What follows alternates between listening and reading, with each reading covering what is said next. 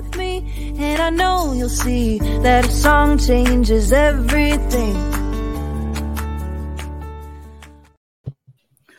Welcome, everyone, to Arts for the Health of It. I'm Richard Wilmore. I'm Catherine Pardesini, and we're here with Kate Powell.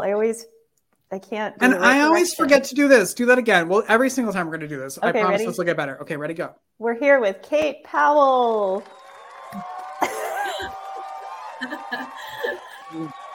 Hi, Kate. Hi. Welcome. I love the accolades at the beginning. I feel like you should do that a few more times. I'm just kidding. Oh, yeah. Every time, every 3 minutes. I'll set a timer. Yeah. Okay. So, Kate.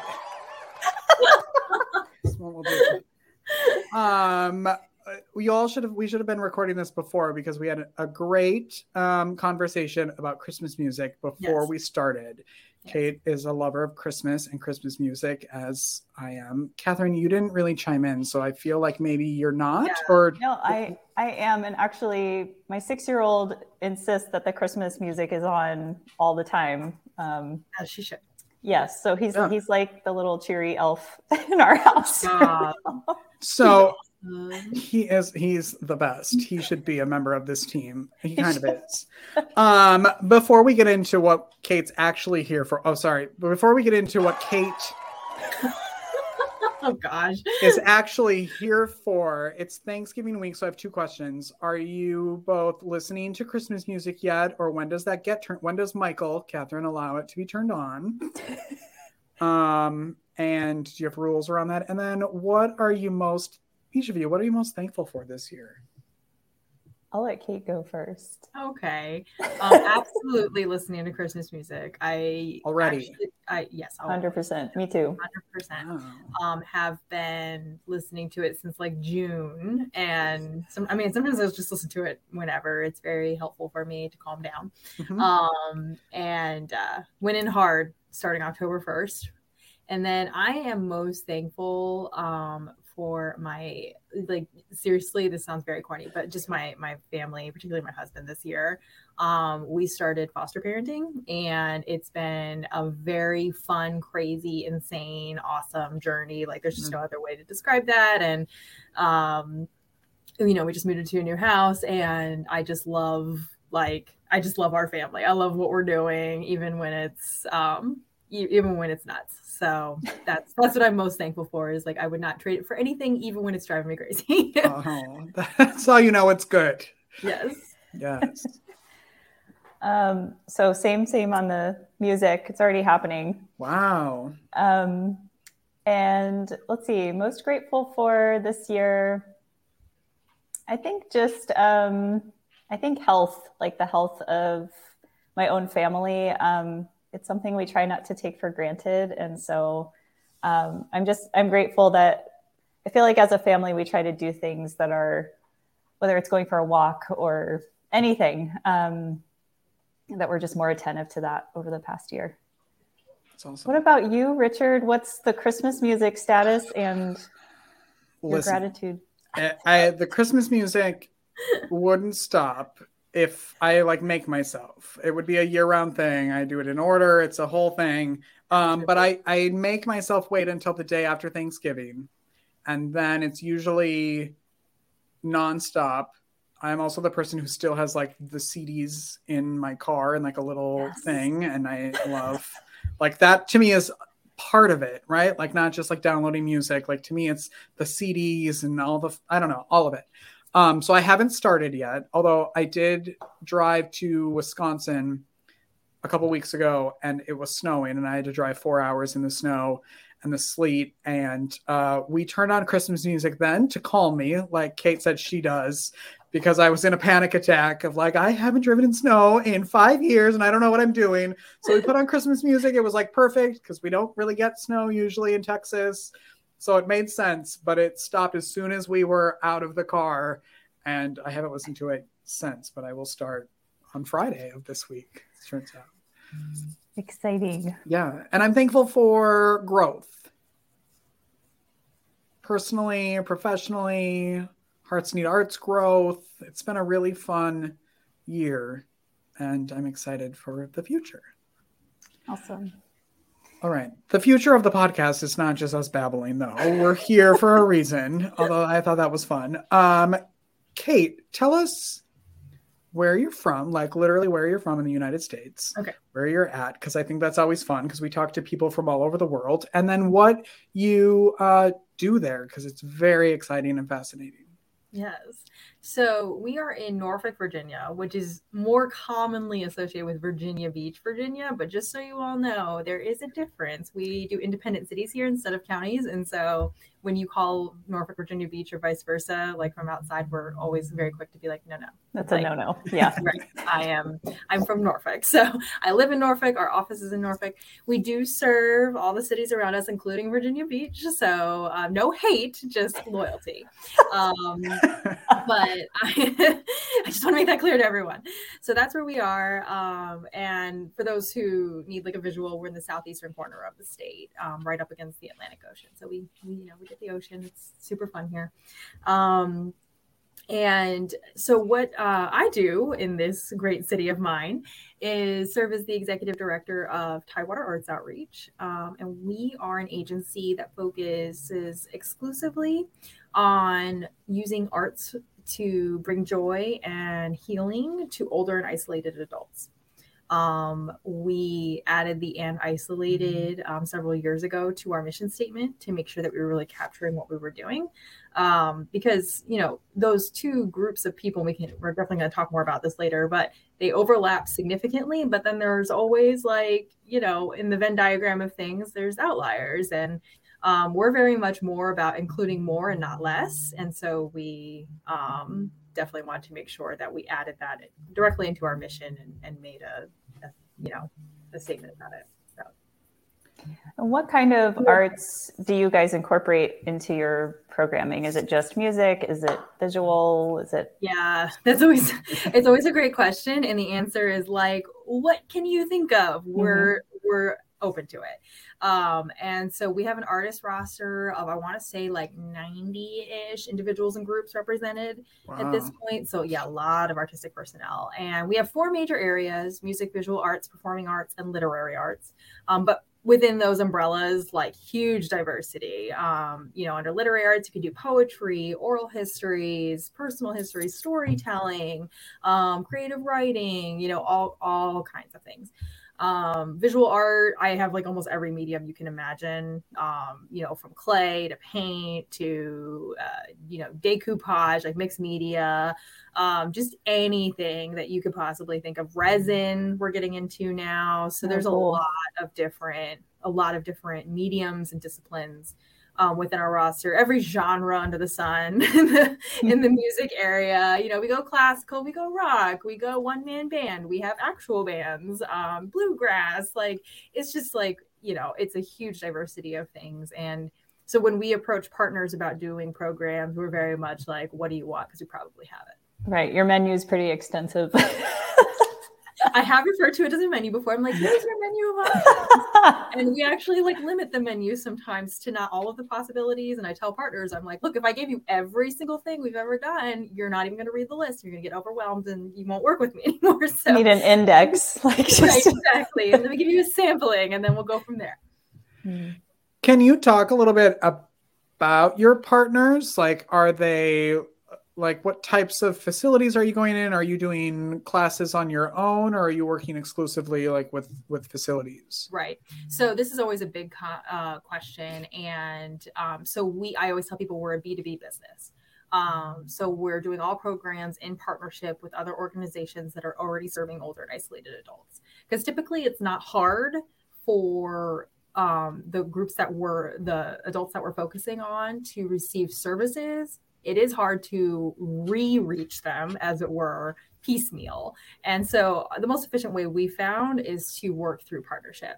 Partners can be senior living communities, nursing and rehabilitation centers, day support centers, hospitals, shelters, libraries, city parks and rec, general community groups that are focused on seniors, a service provider for adults with disabilities, integrated behavioral health care, just whatever you can think of. So we've got municipal partners and private partners and, congregate care, just seriously, what we tell people is like, if you work with older and isolated adults, you should call us. We can probably do something.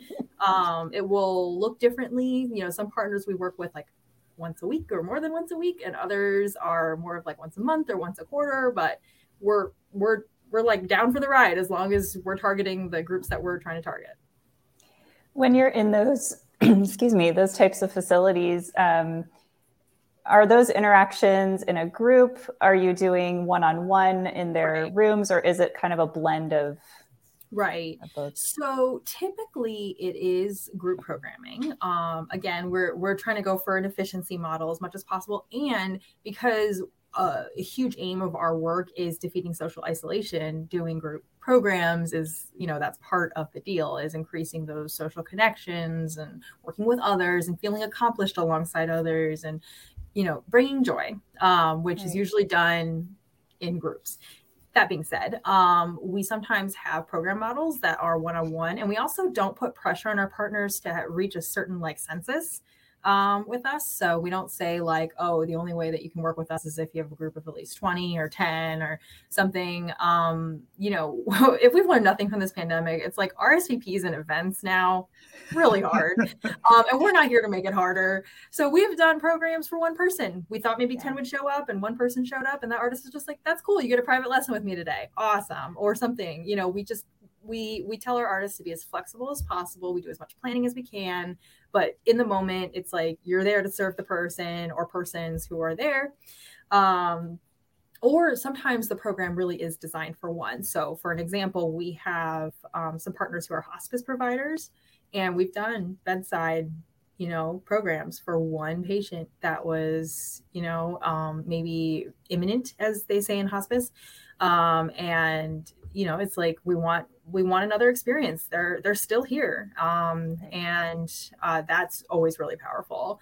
And our artists walk away from that feeling, you know, like, wow, I really, like, this was impactful and a great moment. So again, the answer is everything and anything.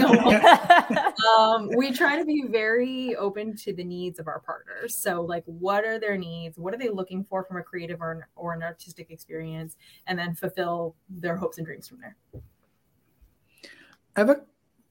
Did you have a question? Richard, no, okay. You go. So we always, you know, this podcast and what we do in Arts and Health is all about like the celebration of what we're doing. And you're working with a population that is, we have found, I guess, at Hearts and Art, maybe not for you, that it's sometimes difficult to get that yes out of them, that they want to engage and that they can be creative. How do you find that? Is it different because of where you're at? And how do you overcome that with your patients? Yeah. So yeah, we're sometimes working with residents, patients, just general community members. That's actually something we do when we do partner intake, is we say like, what do your people call themselves? And like, make sure that we're doing like a very social work focused, you know, intake where we're like, we're going to meet you where you're at language wise and needs wise.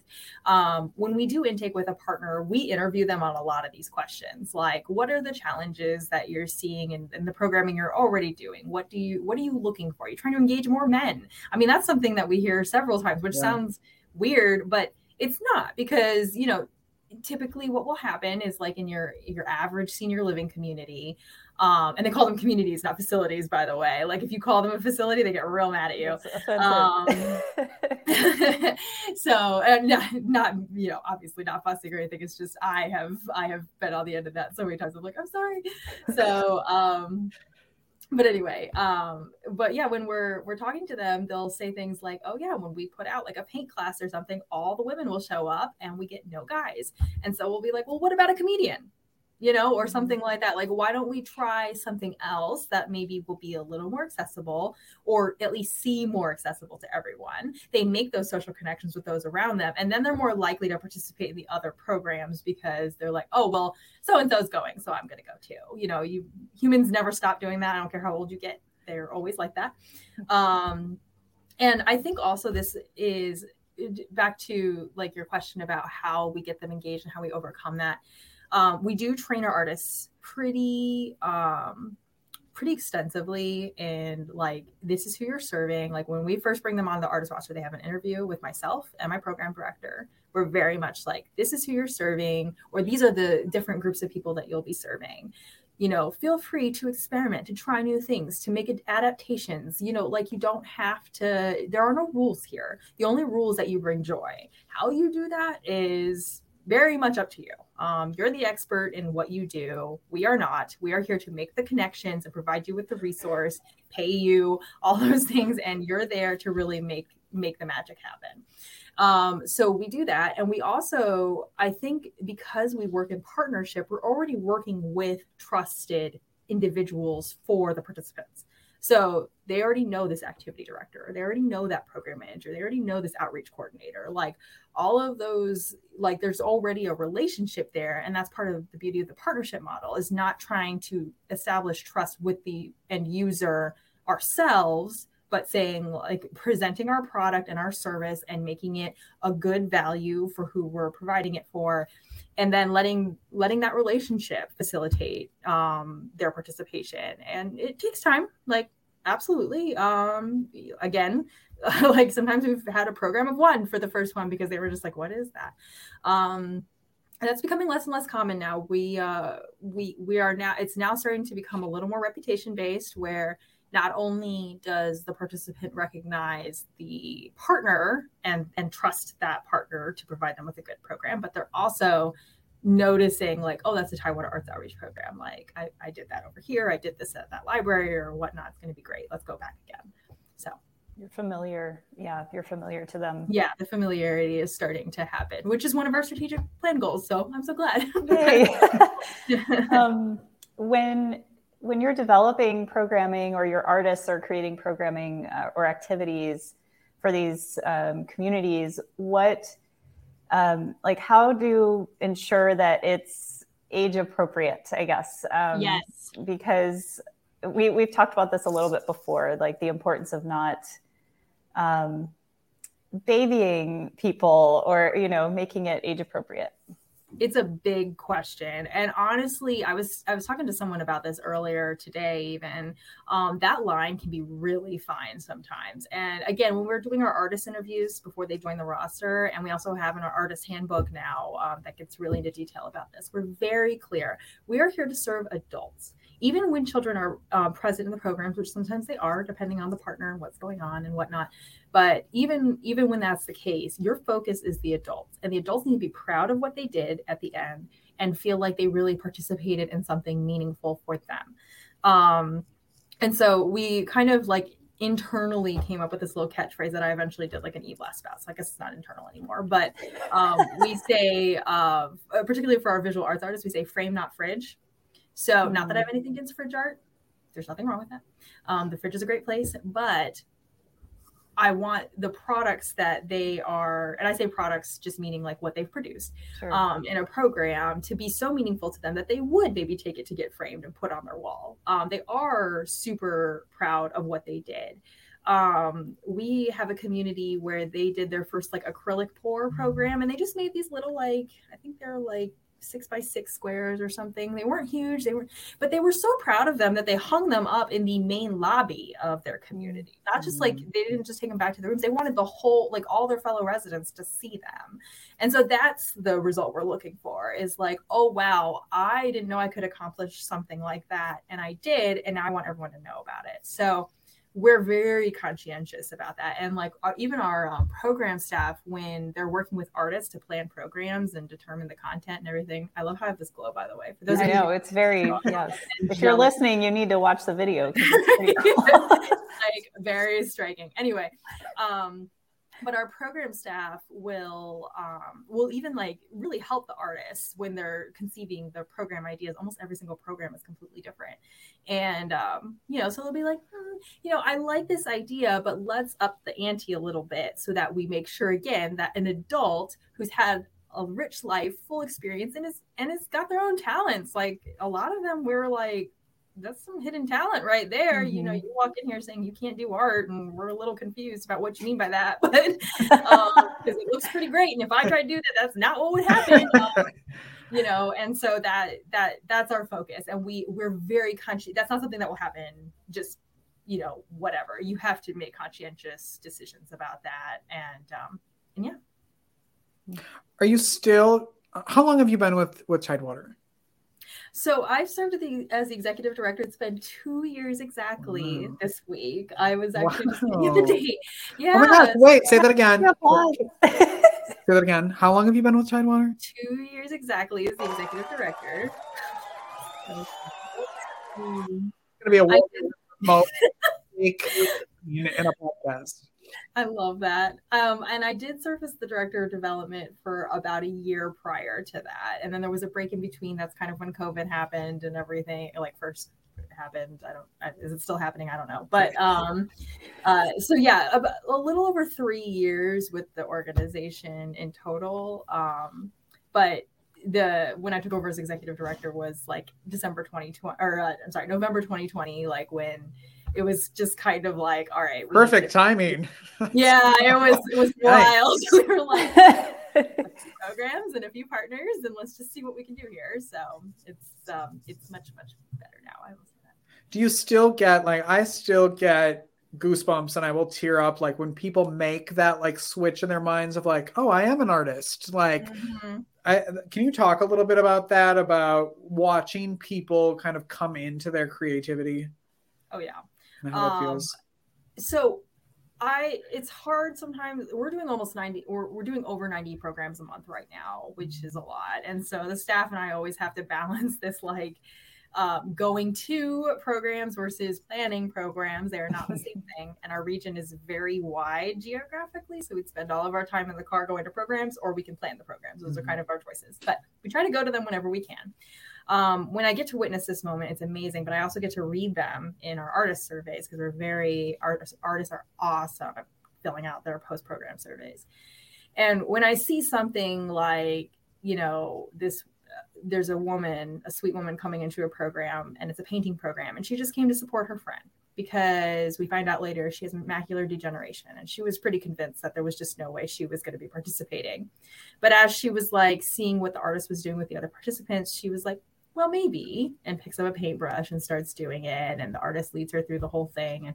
And only after she's created her masterpiece does the artist get the story of why she was, kind of hanging back at the beginning. And she just said, like, I just never thought I would be able to do this, but I love what I see here. And I feel so accomplished. And we when we measure the benefits of these programs with participants and partners, we have a list of benefits we want them to check off that they observed in the program.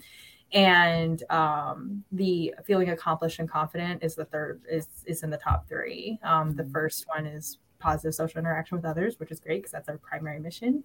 Second one is better mood. And then the third is the confidence and accomplishment. And I think though that feeds into the other two very much. Like, I am an artist. And for some of them, they were, quote unquote, were artists, and they feel like that's done until they do it. And then they're like, oh, I can still do it. And then some never even tried, but now I'm here and I'm in this program. I guess I'll try it. And then they try it and they're like, wow, I didn't know I had, like I said, the hidden talent thing. I didn't know I had that inside of me. And that's always a wonderful moment to see someone just realize like, hey, it's not over. And that's going back to like when you were talking about like how we serve adults, we hammer this home. It's a very conscious effort of like, these people are still alive. They're still contributing to life on this earth. We are not going to treat them like, okay, your time is done, you're on the shelf. All of that, none of that is welcome here. This is a very welcoming organization and mission, but those are a couple things that are just not welcome. And we don't want any of that juju. We want we're here to celebrate everybody's talent and individuality and what they can still do. So that's what we're aiming for. What would you say to people who, I guess I have like two questions, because I think there's probably a lot of people that, whether they're caregivers or they have a family member that perhaps lives in one of these types of communities, and they might be thinking like, well, I'm not an artist or musician, or I'm not creative.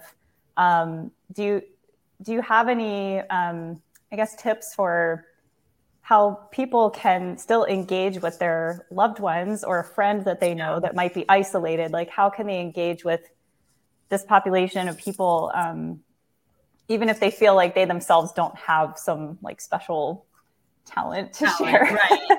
Yeah. So when we like it, this is so interesting. It's actually something we're really going to be tackling in 2023, with empowering others to empower others. Like we're trying to roll out a new training program that our staff and our artist roster will facilitate to make, like, particularly our program staff, like, or our partner staff, like our program directors, the coordinator, like everyone I was just mentioning, feel like they can also do that. And definitely, you know, to your point of like family members and caretakers, like also incorporating them into that type of experience where it's like, let me show you how we do what we do in an accessible way for someone who isn't necessarily like been painting for 20 years or been making music. Everyone can be creative, like, and I speak as someone who got a bachelor's of music degree. Like, there's certainly professionalization in art, and I think that's great. I don't think there's anything wrong with that. But I also don't think the general population needs to be like, well, I'm not an artist, because none of us would agree with that. Like, you know, we say, like, if you make music, you're a musician. If you make art, you're an artist. And there's someone who appreciates what you're doing. Like, it's not everyone, but there's always somebody who's going to appreciate your efforts. And I think that there's so many opportunities that people have to be creative with their loved ones and those around them. And the emphasis on those experiences, like, cannot be overstated. I actually have a grandmother-in-law. I know it sounds weird, but my husband's grandmother, she just recently passed after turning 100. And she's an amazing woman. I say it in the present tense because I think she's still amazing. Was an MFA. You know, she was painting well into her 90s. Beautiful works of art. I love her stuff. She did geometric patterns, and but there were several times where Eleanor, you know, would be in rehabilitative care for just various, you know, health concerns and whatnot. And I loved visiting her and bringing these random art projects. This is well before I heard of Tidewater Arts Outreach, by the way. So once I heard of this, I knew I was home. But you know, I would bring her like these, like, we would make wreaths or something, and I would sit there with her and create. And I just didn't, not only was it like amazing, I think, for her, because she was just like sometimes bored out of her mind, like, you know, not exactly fun to convalesce. But I was also like, this is so relaxing. Like, before work, I had an evening job at that time, and like do before work and just feel very much like, oh, this is like, I could just sit here all day and do this. So ready to go do my actual job now. And I actually looked into being like a recreation therapist out of that, because I was like so inspired. But now I'm here, and this is great. And like, you know, I think I've found my home. But like the benefits to humans when they create are certainly very they can be very what's the word I'm looking for, nebulous, as far as like nailing down like the actual benefits. And I think those benefits of like your soul food and whatnot are really, really wonderful, and they can't be discounted. But for those of you who are a little more cerebral and practical, which I'm a very pragmatic human being, and so I understand that,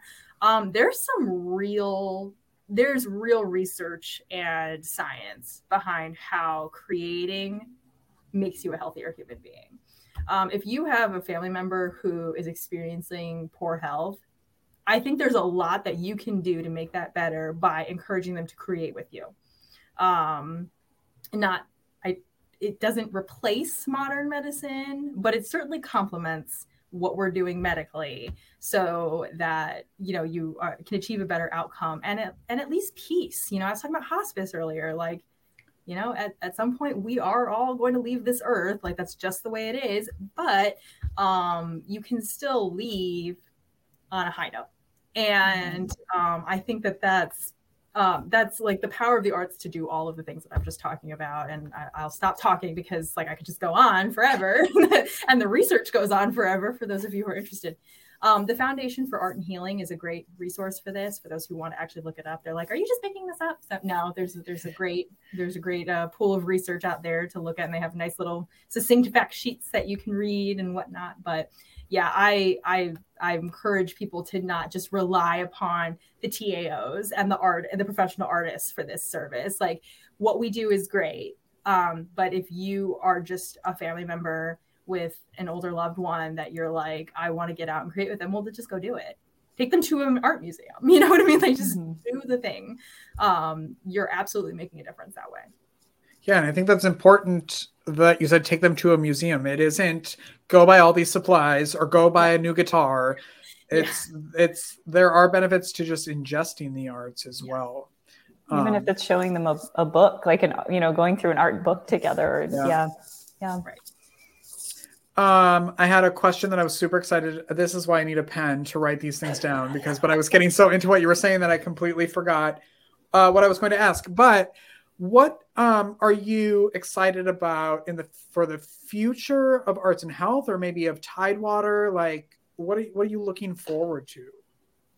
Well, I was referring to like the body of research that is increasing all the time, and I'm certainly excited for that to continue. I want more and more people to understand like that this is real and it's not just like voodoo or something. I also think that the pandemic, as horrible as it was, really opened everyone up to just how critical creativity and creative arts and creating as a person is to just being a human. I don't know anyone who didn't adopt something, even if it was just like, I got really good at cooking. Well, cooking is an art. As someone who loves to cook, like, that's the whole thing. They call it culinary arts for a reason. It's actually something I really hope to have in our repertoire one day. But the people who were like, I'm now decorating cupcakes all the time because that's what my boredom thing was during the pandemic. It's like, well, it wasn't boredom. It was, I no longer have a lot of the stimulus that I would have from going out and being with friends and whatever. And creating filled this hole that I had. It because not only can you experience isolation from others, I think you can experience isolation from yourself. And both of those things are extremely unhealthy. And what art does is it can address both of those things. It can address it when you're alone in a room and you're feeling really disconnected from like your own head and you don't know why. And like, you just like, you sit down, you just start writing, or you just start drawing, or you just, start beating out of whatever it is that you're doing. Like, we do this because it's actually like a human need. And then same thing for, societal connection. Like, look at like any society in the world and you'll see how every single one has a method of getting together and creating, whether it's dance, artwork, music. They do it. They have some sort of system for it. Some are, sometimes it looks like a symphony. Sometimes it looks like I did this really cool folk dance when I was in Hawaii many years ago visiting grandparents, and I'm Japanese by descent, and they have something called a bone dance, which is it's a line dance is basically what it is. I mean, every culture has one, and this one is called a bone dance, and you get in a circle and you do you follow the leader and do the things, and it was super fun. And like, I didn't know anything about it before I tried it at the cultural center, and we have to do these things. It is inside of us. There is no getting away from it. Yeah, it's like we just have to accept it. Like, right. Just accept it, that it's here and that we need it, and that someone just said the other day, we're created to create. And I was like, yes. 100. That is like, yes, 100% created to create. And I think for the future, it's like, we need to really invest in this. Like I'm a very pragmatic person, and one of my primary jobs here is fundraising. And I'm constantly just telling funders, like, look, I'm going to pay my artists and I'm going to buy professional supplies. That's my standard. So, I need your support to do that. And I think it's a good investment of your funds. And many of our funders agree, which is how we've managed to sustain the growth that we've seen, which is fantastic. And I think that is the trajectory. I think, again, horrible pandemic, but there were great lessons learned out of it. I said that during the entire like height of the pandemic is I hope we don't forget how important the arts were during this. When every museum suddenly had free virtual tours, they were putting there were arts all over the internet so people could take it in, and people were just giving away their art because they knew how important it was, and I hope we don't ever forget that. Absolutely. Yeah, I hope not too. And at least while I am living, and breathing, I will continue to I'll be that person with like grandchildren or something going like, back in my day. Yeah. Like I intend to be that person. Hopefully we can be the grandparents that are like, back in my day, I didn't have a musician in my hospital room every time I was admitted. Exactly. Yeah. Oh man, that is what we should aim for. It's like it used to be boring, and now look at you, coloring, playing drums, live music. Yeah, right, stop complaining. How lucky are you to be in the hospital right now? Right now, fortunate right now. Yeah. Kate, what's the best way for people to connect with you or Tidewater Arts or learn more about what y'all are doing? Yeah, so we're pretty good at being at communicating, or at least I think we are. So we have a website, tidewaterartsoutreach.org. Also, all of our social media stuff, we're on LinkedIn, Facebook, Instagram. Our handle's at 757 Arts Outreach. We're also on Twitter. Twitter's been gotten a little weird lately, so I've been leaving that alone. That's a whole other conversation. But I would love to have with you. Yes. Can relate. When this ends recording and we have things. Like, we'll just wait a minute for that. But yeah, so we're on all the social media sites. Always happy to get just random emails from people who want to like learn more, collaborate, talk more about what's on their podcast. Yeah, exactly. Yeah, we'd love to connect with anyone. So holler at us. Great. Thank you, Catherine. Kate. Yeah. Any last words, Catherine, before we let Kate go to her? It was just so good to talk with Kate Powell today. Cue the applause. Oh, I'm so. I was agreeing. Is it going? Oh, there. There we go. Tired. It's all the afternoon, and we apparently didn't give them enough sugar before we recorded. Kate, thank you so much for hanging out with us today. Oh no, thank you for having me. It's been a delight. We appreciate you. I have so many questions about what you're doing after we're done recording. So I'm going to say goodbye, everyone. Thank you for listening and watching. Make sure you subscribe wherever you're doing that. And make sure you keep creating, okay? All right, everyone. See you next time. Bye. Thank you for listening to Arts for the Health of It. This episode is produced by Hearts Need Art, creative support for patients and caregivers, and hosted by Richard Wilmore and Catherine Particini. You can support the show and help others learn about the healing power of the arts by visiting heartsneedart.org. The views expressed on this podcast do not necessarily reflect the views of Hearts Need Art, their staff, board members, or other affiliates. All content is created for informational purposes only. This podcast is not intended to be a substitute for professional medical advice or to diagnose and treat any health condition. Always seek the advice of your physician or other qualified health professional with any questions you may have regarding a medical condition. Never disregard professional medical advice or delay in seeking because of something you've heard on this podcast.